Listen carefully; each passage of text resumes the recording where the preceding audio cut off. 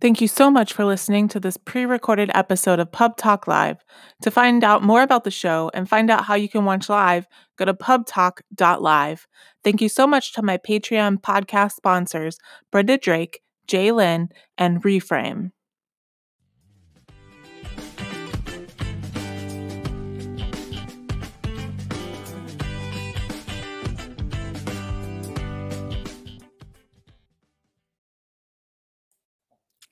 Hello and welcome to the January 23rd episode of Pub Talk Live, the live publishing talk show airing the second and fourth Saturday of every month, usually at 9 p.m. Eastern, but we're a little early today to accommodate the time zone of our special guest. I am your host, Sarah Nicholas. I'm a young adult author, board member and agent liaison for Pitch Wars, and a library event planner.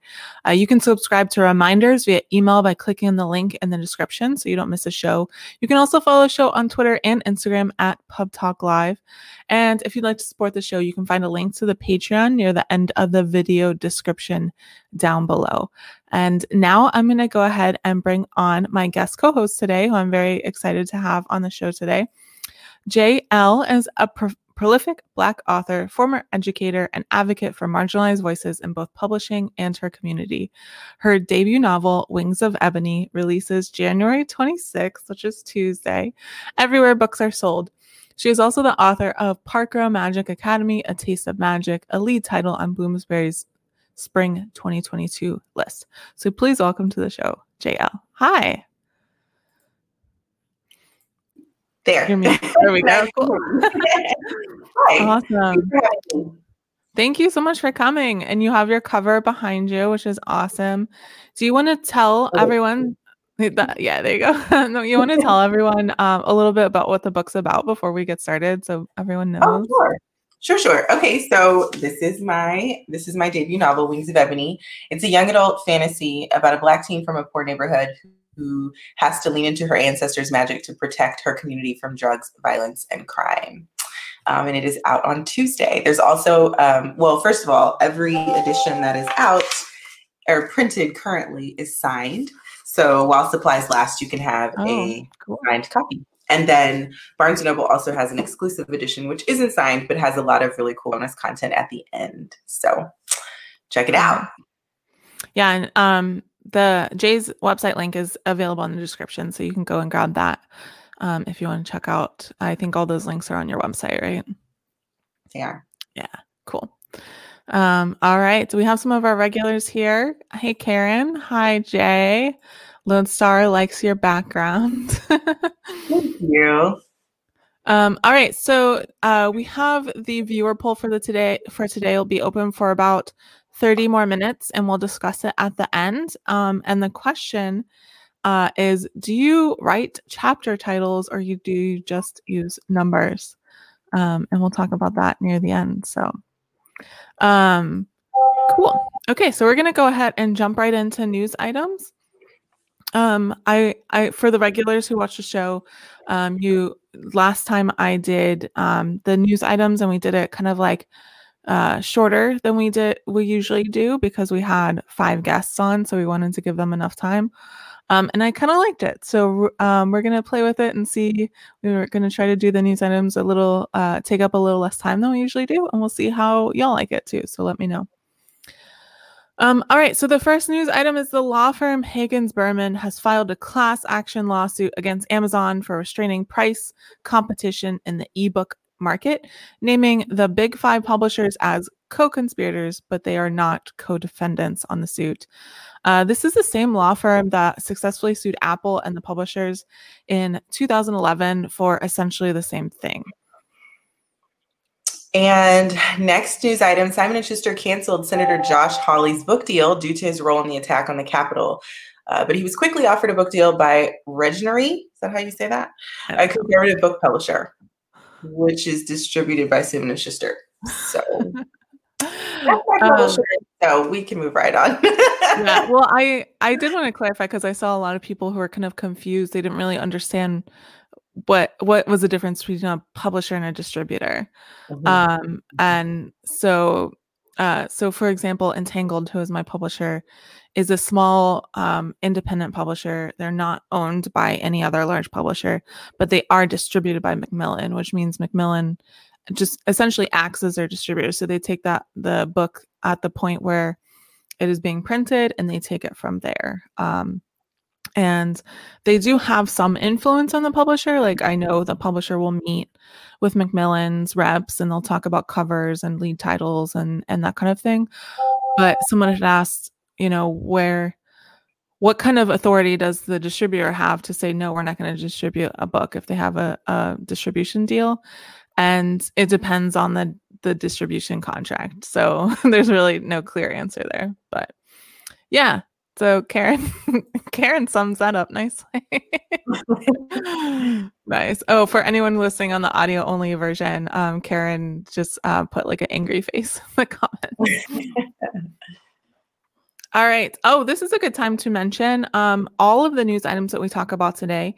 The links are going to be available in the description after we are no longer live today. So if you want to learn more about any of the different titles or any of the different news items that we're talking about, you'll be able to click on those links after the show ends. So We Need Diverse Books has selected the winners of the Walter Dean Myers Awards for Outstanding Children's Literature. Winners include Punching the Air and When Stars Are Scattered. And you can see the full list of honorees and all the information about the winners at the link in the description after the live stream is over.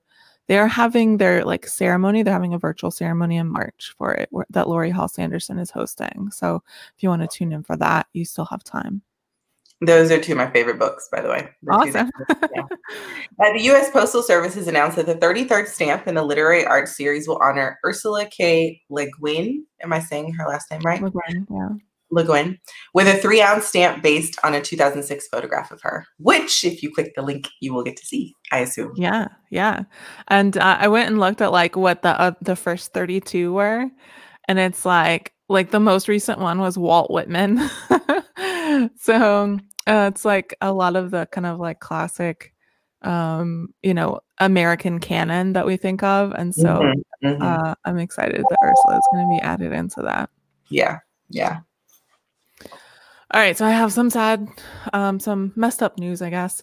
The government of Hungary has ordered a publisher to print disclaimers on books with LGBT content saying that books contain, quote, behavior inconsistent with traditional gender roles.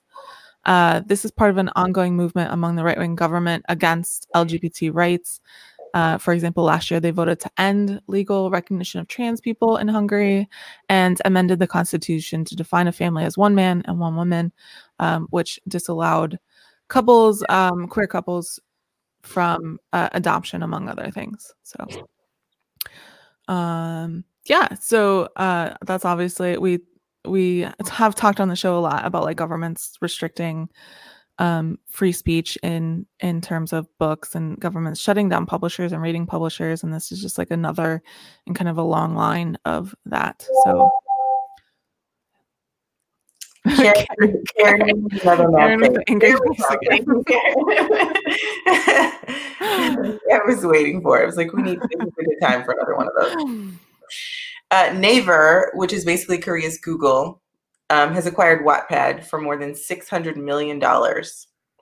Naver also owns the online comics platform Webtoon. Did not know that about Webtoon. Yeah, that's an interesting acquisition. A Wattpad was a Canadian company. But yeah, I don't know. We'll watch and see what happens. I'm trying to think of Google purchasing Wattpad and what that would do for the site, Yeah. It has a very independent feel, and I feel like that's the quirk that makes it cool. So. Yeah, but then it's valued at $600 million, so not that indie. Hey, Laura, glad you can make it. All right, so we have our last piece of news, and I always try to end on something happy if I remember. And so that's the whole purpose of this news item. The trailer for the third installment in Netflix's To All the Boys adaptation was released last week. So make sure you go click on that link after the show is over and watch it, because that is just a show that's brought a lot of us a lot of joy. I guess it's a movie series, right? The show brought a lot of us a lot of joy the last couple of years. So super excited for that. All right. So we did a great job. We ran through those news items. It's still early in the year, so there's still fewer stuff going on in the publishing industry than usual, but we're going to go ahead and bring on our special guests. So I'm super excited for today's guest. Daphne is the founder and owner of Illumicrate, the UK's first YA and crossover book subscription box since 2015, and Curiosity, a picture book subscription for little ones. She's also an event chair, book prize judge, and Pitch Wars mentor. Previously, she was an award-winning book blogger from 2011 to 2018. She lives in London and is a Chinese Filipino, born and raised in Manila. So please welcome Daphne to the show. Hi, you're muted. Okay. How are you? Yeah, I was like, oops, get myself off mute. How are you both? Hi, how are you? Welcome. That news was, some of it was good, but some of it was just terrible. That's pretty much the state of publishing. Hungary, what are you doing? And you are joining us today from the UK, right? I am, yes. So I live in London. Nighttime there. Lockdown, yeah, it's nighttime, and it's in the middle of lockdown 3, so not fun. It's been this way since probably it's been like two weeks of this lockdown, and not really much of an end in sight as yet. But well, I live in Florida, and it's a free for all. You can go wherever and do whatever. So I don't know which one's better. Texas is similar. Yeah, I bet. Well, nothing's open here, so literally, you can't even do anything. So you're stuck at home, but that's okay. People are getting vaccinated, which is good. So yes, I heard this morning that my grandparents are getting vaccinated tomorrow and Monday. Oh, that's exciting! Very exciting. Lodestar said hi, Daphne, and hi. Laura, who I know is also a fan of Illumicrate, said hi. Hi guys. All right, so Jay is going to get us started with the first question. Question. So I guess I'm super excited to be able to chat with you because I'm a huge fan of Illumicrate. I literally have 2 boxes right there. But can you start out by telling us how Illumicrate got its start? Yeah, sure. So I was a book blogger for a while, and I had a full-time job. So I decided I needed something else to do. I basically I got inspired by other subscription boxes, and I thought, it would be great to do something book related. And I felt, because I had some great contacts in publishing already from being a book blogger for so long, and I don't know, I like to shop on Etsy.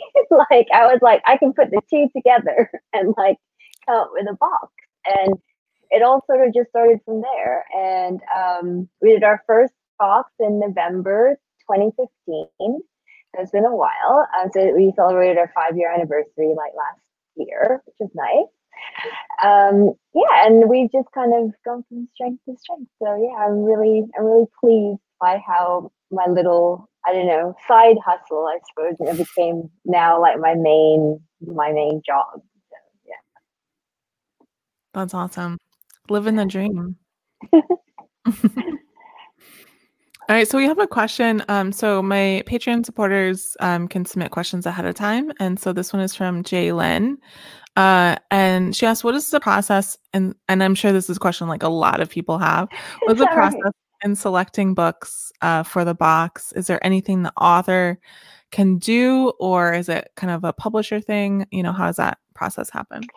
Yeah, it's a little bit of a mix. So like when we were first starting out, it was mainly, you know, me kind of sort of knowing what was coming up because of being a blogger. So you get kind of access to like advanced information about books coming out. Nowadays it's more on the flip. And so I basically back then I would ask, I was like, oh, I'm really interested in this book. Can I read it? I'd love to have it in the box. Now it's almost sort of the other way around where publishers tend to send me what they have upcoming every like quarter or so. And I just have regular catch ups with a lot of the UK publishers. And they kind of just send me a list of AIs or manuscripts and go, here's what we've got upcoming. Like, what do you think would work for your box? So it's a mix of that. It's a mix of me as well. Like sometimes obviously following a lot of authors on Twitter or on social media and just finding out, you know, keeping track of like book deals that sort of get announced.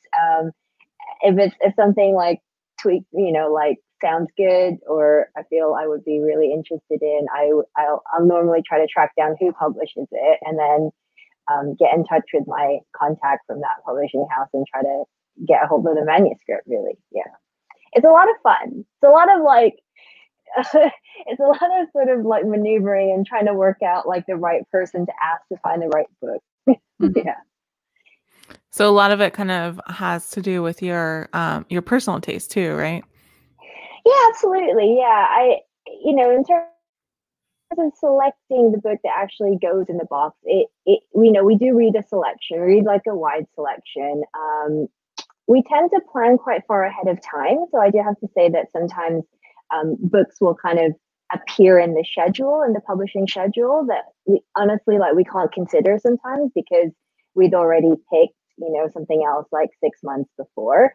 And that's frustrating for me because, you know, in an ideal world, I have, you know, I would know all the books publishing that month, but, you know, clearly things drop into the schedule, new acquisitions, things move around. So, yeah, so it's sort of a convergence of, you know, what book is out at that time, have I read it, did I really like it, and, you know, and a bunch of other things as well. I actually have a follow-up from JL. How many subscriptions do you keep active and how long is your wait list? Like, when can new subscription hopefuls expect? Sure. We don't really reveal like our full like how many subscriptions we have. Like none of the boxes do. It's kind of like our weird little industry like secret. We are in the thousands of subscribers. And we do have a long wait list, which we have closed. We closed it back in November because it was kind of growing faster than we could like offer people places. So we were like, and it was just causing us like a lot of anxiety. We were like, oh no, like we'll never get through this never ending wait list. So we decided to close it and we are sort of working our way through it. Yeah, I think we're up to like people that signed up maybe in like mid-October now. So hopefully we're like a month and a half away from clearing the wait list. So we'll see. But yeah, it's been honestly such an honor to have like a wait list because I never thought like that would happen. Yeah, I remember you you posted on Twitter. I think it's your pinned tweet that's like how it started and how it's going, and then it's like the boxes in your living room. It looks like, and then you have them like shrink wrapped at a warehouse. Yeah. It's pretty cool. Yeah. Yeah, we did definitely start out. We started out with 100 boxes in our living room, like our very first box. So yeah, we've grown away since then. All right. Before we move on, Laura had asked a question in the comments. It's perfectly fine if the answer is no. But can you hint about any special edition boxes coming in 2021? I will probably get I can't because but I have we've announced quite a few recently, so I don't want to like overwhelm people sometimes. We do have a special edition plan for a very like a very exciting kind of sequel, like end of trilogy coming out later in the year. But that's all I'm gonna say. And for anyone who doesn't know, can you kind of tell us what the special edition boxes are? Sure, absolutely. So Illumicrate is kind of, I guess, first and foremost a monthly box. So we do a every month we pick a new release book and we curate merchandise around a theme that kind of relates to the book. And on top of that, we curate special edition boxes for kind of new, like highly anticipated releases, like usually sequels or new books by kind of, I guess, established authors. And we do a box with the book, but also all of the merchandise relates to that kind of author or series or world. So it's something for the fans. People seem to like it, I guess, because if you're buying it, you're a fan of the book, and then everything you get relates to that book. So it all kind of works out. But yeah, they're really fun to do. They're tough to curate. They're a lot of fun to curate, but they're tough to curate because you kind of have to think of a lot of ideas for like one particular book or series. But yeah, it's really fun, and we do about 4 of them a year, 4 or 5 of them a year. So yeah. Cool. All right. So moving on to a different topic. You're one of the few Pitch Wars mentors we've had who doesn't really identify as a writer, right? Yeah, like I remember there was a post in the group that you're like, oh, well, I'm not really a writer. I know, it's a weird one. I'm not a writer. I don't consider myself to be. I haven't had time to write in the last like 5 years or so. And to be honest, before that, I never really had much of an inkling to write. I just didn't have any like ideas. There was nothing like that I wanted to work on. But I was always a voracious reader, so I've always been and always have, will be. Yeah, and I don't consider myself a writer. I'm not writing anything right now. I'm not, not working on anything. But I love to read, and I guess I wanted to sort of approach Pitch Wars at a different angle and see if I can offer like, any advice from someone, I guess almost like on the other side of the industry. So someone reading a lot of manuscripts and getting pitched to a lot, and seeing, how he can help like someone on that front. Yeah, it was, it's really interesting. I have partnered up with an author. So my co-mentor, sorry, is Kat Dunn, and she's a published author. Her debut, Dangerous Remedy, came out last year. Sequel's out this year. Shout out to Kat.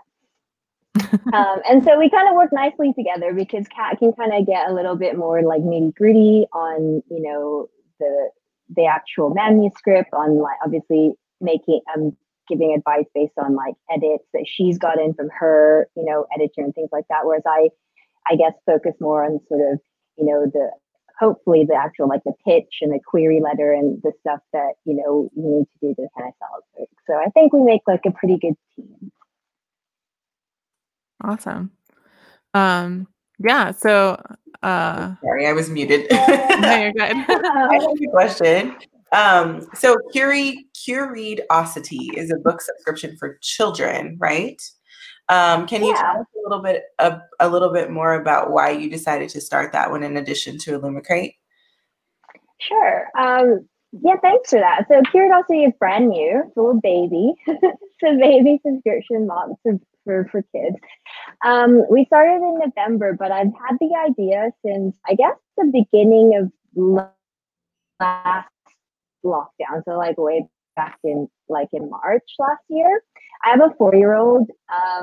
She loves to read. She loves picture books, and I just was getting like really good recommendations of like what picture books to read from like a lot of my like friends and colleagues in like publishing. And a lot of times people would ask me, oh, what do you recommend? Like I have friends that have kids as well that aren't necessarily like clued in on, I'm publishing as much. So they'd be like, oh, what do you recommend? What books do you recommend? And I always have some, I always feel like they would really enjoy the recommendations. So I was like, so what if there was like a subscription box where I just send parents like a set of picture books, and they could, and it would take the hassle out of trying to find picture books. People couldn't easily get to bookshops at that point, still really can't at the moment.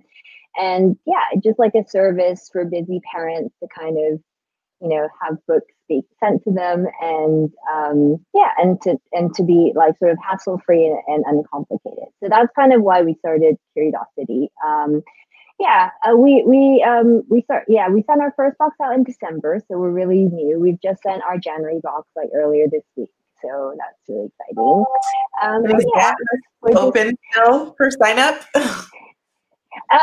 It should be. I think we definitely still have boxes left. It is a UK only box at the moment, just because from like a logistics perspective, I'm just trying to kind of keep it to the UK, because international mail is just so terrible at the moment, to be honest with you. With the Limit Crate, we ship everything tracked, so it's a bit better. But this, because it's, I think from a cost perspective, I wouldn't want to, but at the same time, I don't trust anything going out into the world untracked at the moment. So we're keeping it UK only, and then we hope that to open it up internationally when the world settles down a little bit. But it's been really fun. It's definitely a different kind of reading, like reading a lot of picture books. I can obviously get through like a lot more of them like really fast. And it's a heartwarming job, actually. It's just really nice. I'm really enjoying it. And the feedback we got in from our customers has been really nice as well. Nice. I had another question from Jalen that came to the Patreon a little bit late, so I didn't get it into the show notes, but I did want to ask you about it. She was saying, before the pandemic, there was a lot of conversation about YA struggling, YA not selling as much as it used to. And the pandemic has given a huge boost, at least in the US, to YA books. And so she was just wondering about your thoughts on that, your thoughts about like where the YA industry is going. Since you have your hand in so many like facets of the industry, I just thought it'd be great to get your perspective.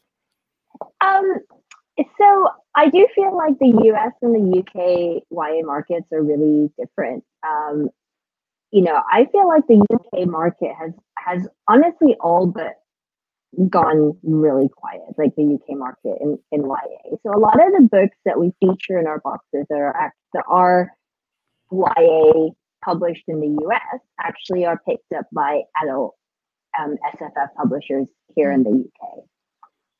And so it's not, I guess it's not really to say that YA is dying here, but I think it's just a very different market, and it's pitched differently here.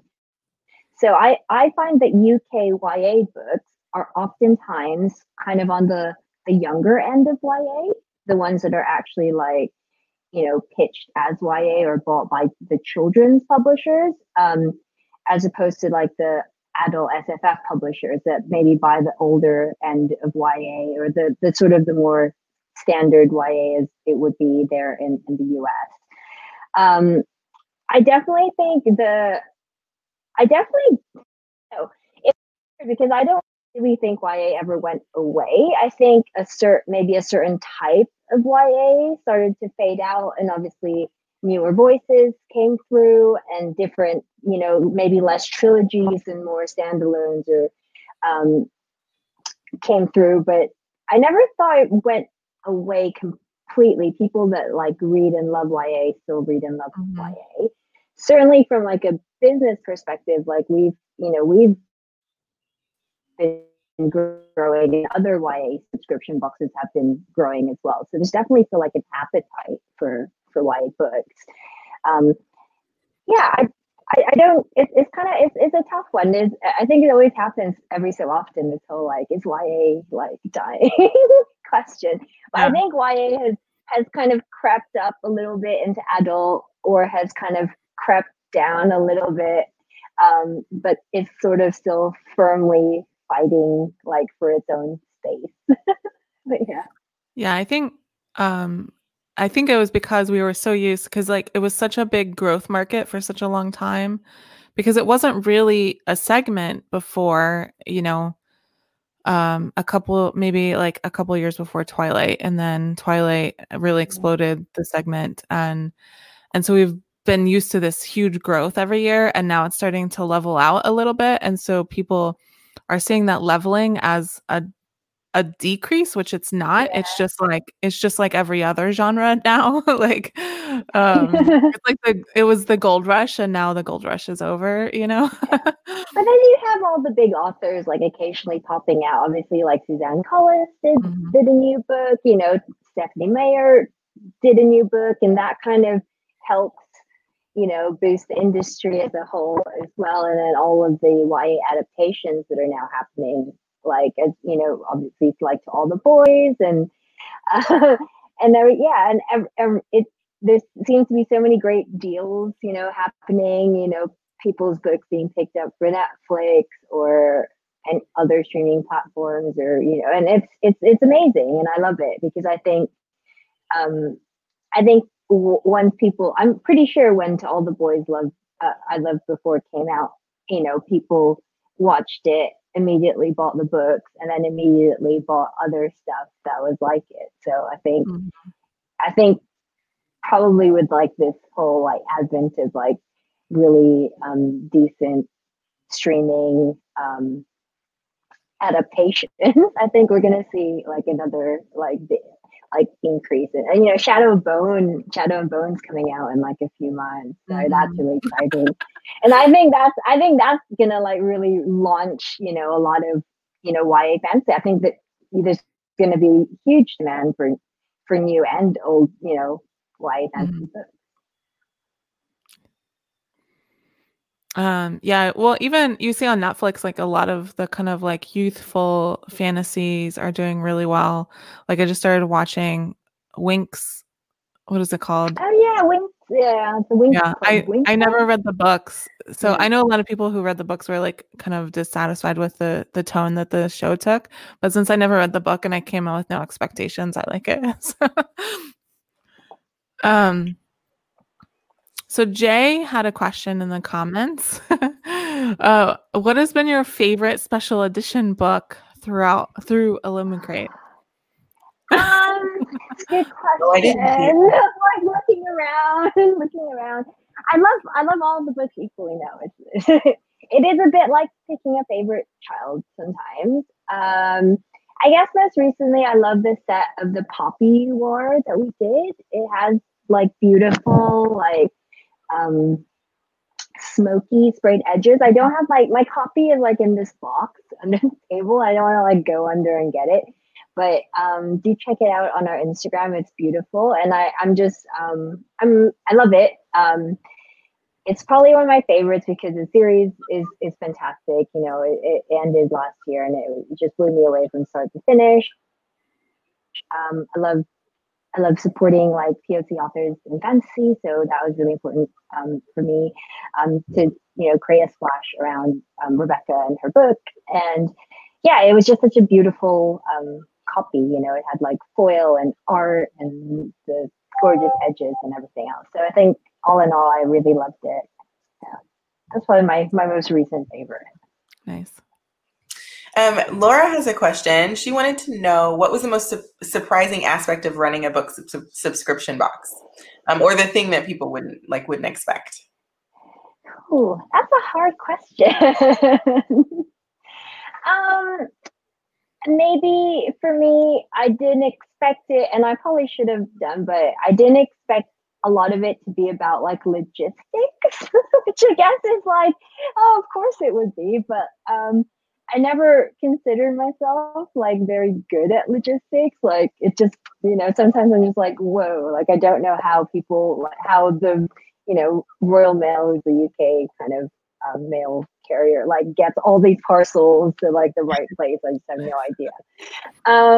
but it is a lot about logistics and making sure like all your items get to you on time, and then obviously mailing and sending it out to a lot of people. So that's probably the my least favorite part of running a book subscription box is all the logistics that I have to kind of take into account. And yeah, I guess unexpected for me, obviously probably not expected for any other person that would have thought about it. But for me, I was like, logistics. I have to do this now. Let's see. Speaking of logistics, let's start. Said, how did you decide the size of the box?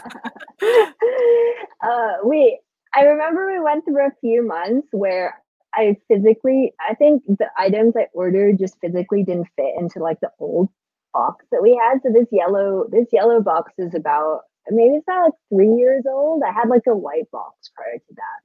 And I think I went through like a run of like 2 or 3 months where I was just like, oh, this stuff just doesn't fit. Like I just couldn't cope. So I guess I sized it so it would fit like a big hardback. So it would fit like an adult sized hardback around the bottom with like a little bit of room. And then I made it kind of, I guess, like taller to because we started doing like bulkier items, and I found that while they would fit in the box, I couldn't close the box. So it was about making it deeper. So I just sort of picked a size that I thought would work with having like a hardbound book that was of a certain thickness, plus like a sort of a chunky like a mug or something else on top. And really, that's all there is to it. And then thankfully, it's been working so far, even though I think December's was a bit of a stretch. Let's see. We have a couple of questions here, but some of them you kind of already answered. Okay, Laura had asked, how closely do you work with authors when curating a box? Ooh, I like this question. Yeah, this is interesting actually. Not as closely as I would like to work with authors. And I think a lot of it is because, I guess in the industry in general, I actually found the more I know about publishing, the more I know that authors absolutely have not much say in most things that happen to them or their book. Yeah. And that includes being in subscription boxes. So we work very closely with the publishers on everything, mostly like on bit of sales, bit of editorial, bit of like marketing, like so the whole team. And they usually I don't work directly with the author unless the publisher gives me the go ahead to work directly with the author on something. So I'm always careful to make sure that, we go through the right channels, we're speaking to the right people, and I'm not approaching the authors directly.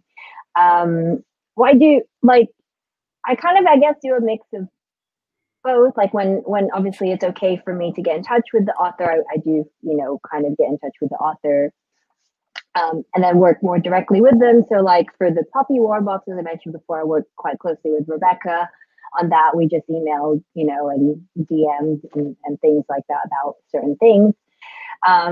But sometimes, authors maybe would prefer not to, so they don't. But a lot of times when authors find out that they're being featured in the Illumicrate, they send me a message on like, they DM me or something, and they're just really excited. And and then it's nice to connect with them on that. But yeah, a lot of times, sadly, not as much as I would like. Again, probably because authors don't really have a lot of say in what happens to their book. Yeah. Awesome. I went on a rant about that not long ago. It's true. I think a lot of readers. Authors' rights. Yeah, I think a lot of readers don't understand how little the author has in the traditional publishing process.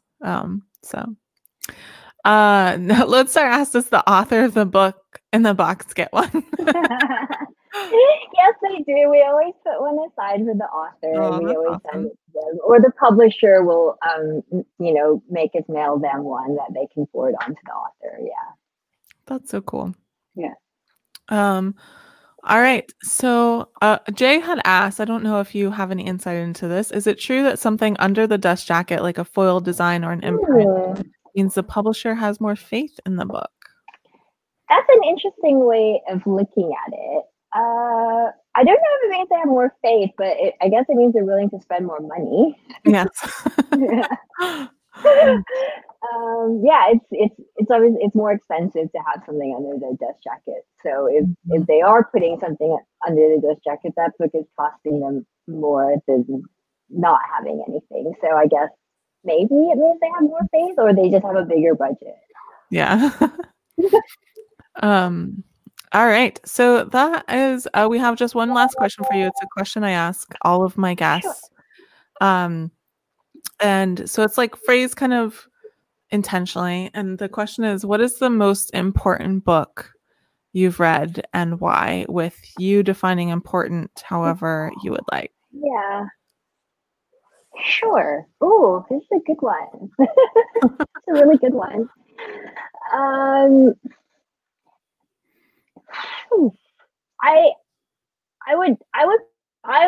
would probably say, in terms of importance, I would probably say The Hunger Games, because it was kind of what actually launched my whole love for YA. I remember reading the first two books when they were out. The third book, Blood Mockingjay, hadn't been out yet, and I was like a young kind of working professional, like. I was sat in my room of my flat share, and I read the Hunger Games, and I couldn't put it down. I had work the next day, but I stayed up all night reading it, and I was like, oh, I love this. This is great. And I immediately started seeking out other books like it. And so I think I was the other way, where I think I read the Hunger Games before Twilight. Because it was also shelved as YA, and I started, and that was, I guess, when the genre was still not the genre, but the age kind of range was still growing. And I just remember really loving Hunger Games and Catching Fire, and I was so involved in the online community as well then, guessing, what would happen in the third book and who Katniss would end up with. And I think all of that, community and love for books and finding your people online, that all kind of stemmed from my love for the Hunger Games. And so I would say that would be my question, because that, I guess, eventually led me to here where I am now. Yeah. That's a good one, because it was such an important book for the whole industry, for the whole YA industry. A lot of authors owe their careers to Hunger Games when they have had directly nothing to do with it, Yeah. Yeah. Brilliant. I and it was a great book. It's just a really entertaining story, and then obviously the hype continued with the films and everything. But yeah, I think I know other people might have more highbrow answers, but that's totally mine. It's funny though that you said the word flat share, right? Which is not a phrase that we use in the US.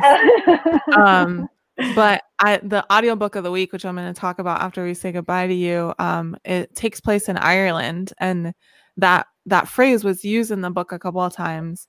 And that's the only reason why I know what that word means, because of the context. I could understand what it meant. Is it just do you just say roommate in the US? Yeah. If you share but to me, I don't know, to me that means you share a room, not you share an apartment. So yeah. I find that words in English don't make a lot of sense. A lot of words don't. If it's a house, some people will say housemates, but no one says apartment mates or apartment mates. I feel like it might have been born out of like the college experience where they are actually splitting a room. And so then once they after college, if they go into a job and they don't have a whole house, they have an apartment, maybe it just stuck. Yeah, I'm sure it did. Yeah, I guess I'm sort of weird because people generally think I'm American because of my accent. So so it's sometimes when I'm like, I don't get why, like I don't get why you do something. They're like, are you not American? I'm like, no, I'm not. All right. Well, Daphne, thank you so much for coming on today and answering our questions and chatting with us. I had a great time talking to you. Thank you, Daphne. So good to talk to you face to face. I know we talked on Instagram. Nice to meet you. Yeah, it's so nice to meet you, Jay. And have a good rest of the show. Thanks for having me on. Have a good night. Bye. Bye. All right. And then too. Yes. Agatha Christie all over again. So Lothar actually had a question for you, Jay. And since we have the time, I'm going to go ahead and ask you. Okay. What was it like developing the education curriculum for Wings of Ebony? Oh my gosh. It was a lot. It was a mix of emotions. First of all, it took me over a year to make. Oh, wow. Granted, it was a pandemic year. So use that, that made it take a while. But just as a former teacher, I knew it was something I wanted to do. I will say I thought it was going to be a lot easier than it was because it was like, I'm a teacher. I've written curriculum. I've taught kids, but teaching your own book, it really forces you to get into the weeds of the writing. And so you have teacher me and writer me, why did you do this? Because now we have to talk about it. And so it was a lot of, it took a lot more time than I expected. And, but I thought it was really beneficial. It was important to me that the book I wrote got in students' hands specifically and was a conversation piece in classrooms. And so I know teachers are inundated all the time, but they are especially inundated this year. And so I thought if there's anything I can do to sort of make that, originally I was just going to do a discussion guide, but I was like, if I just do the whole thing and there's actually a virtual format, it's literally you send the link to the child, give them the book, and boom, they learn. So, they can start learning about it. Yeah. And so I really think that for as much blood, sweat, and tears that it took, because it was a lot. And then my release date got moved up a month with just a random Monday phone call. Hey, by the way. And I was planning to design my curriculum in December. And I got this call, I want to say at the end of November or maybe mid-November. And they were like, so your book is being moved up a whole 30 plus days. And I was like, oh. So instead of it happening in December, I had to start right then. But it worked out beautifully. I consulted with one of my dear friends who's a master teacher in New York, and she's also a Project Lit team lead. And she was able to, once I finished, she was able to go in and make sure everything was aligned to standards. And she actually converted it to the virtual learning format and designed it and everything. So it was a cool process. I don't know if I'll be brave enough to do it again, at least anytime soon. Yeah. It's cool. Yeah, I have friends who are teachers, and they talk. I have friends who are teachers who are also writers, and they've talked about developing it for their middle grade books, especially. And I was like, oh man, if I ever want to do that, I'm just gonna pay someone that sounds. And there are great people. If someone watching is an author and has interest in that, the person that I referred to is if you can get her, she's a wizard. So definitely reach out. I'd be happy to pass along her name. All right, awesome. Well, I'm glad we talked about that. We got a little extra knowledge here. All right. So the audiobook of the week, I actually just finished today on my drive here. I don't film at my house, so I finished it literally while driving here.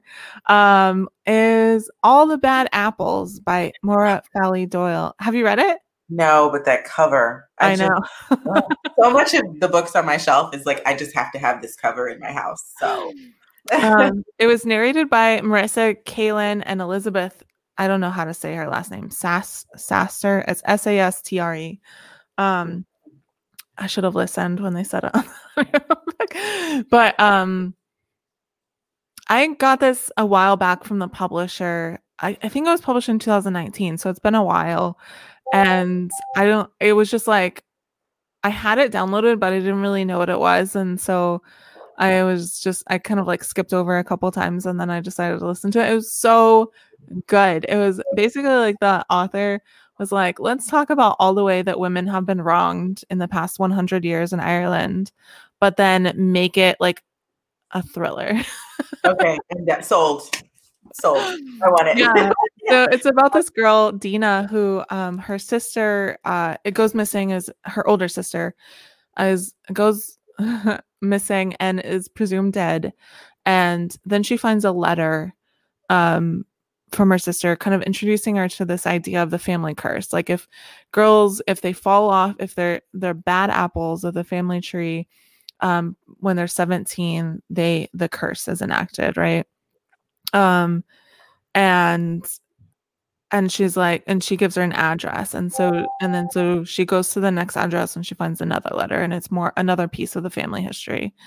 And so it keeps going and she collects like people along the way, like her niece, her secret niece that she just found out after the funeral.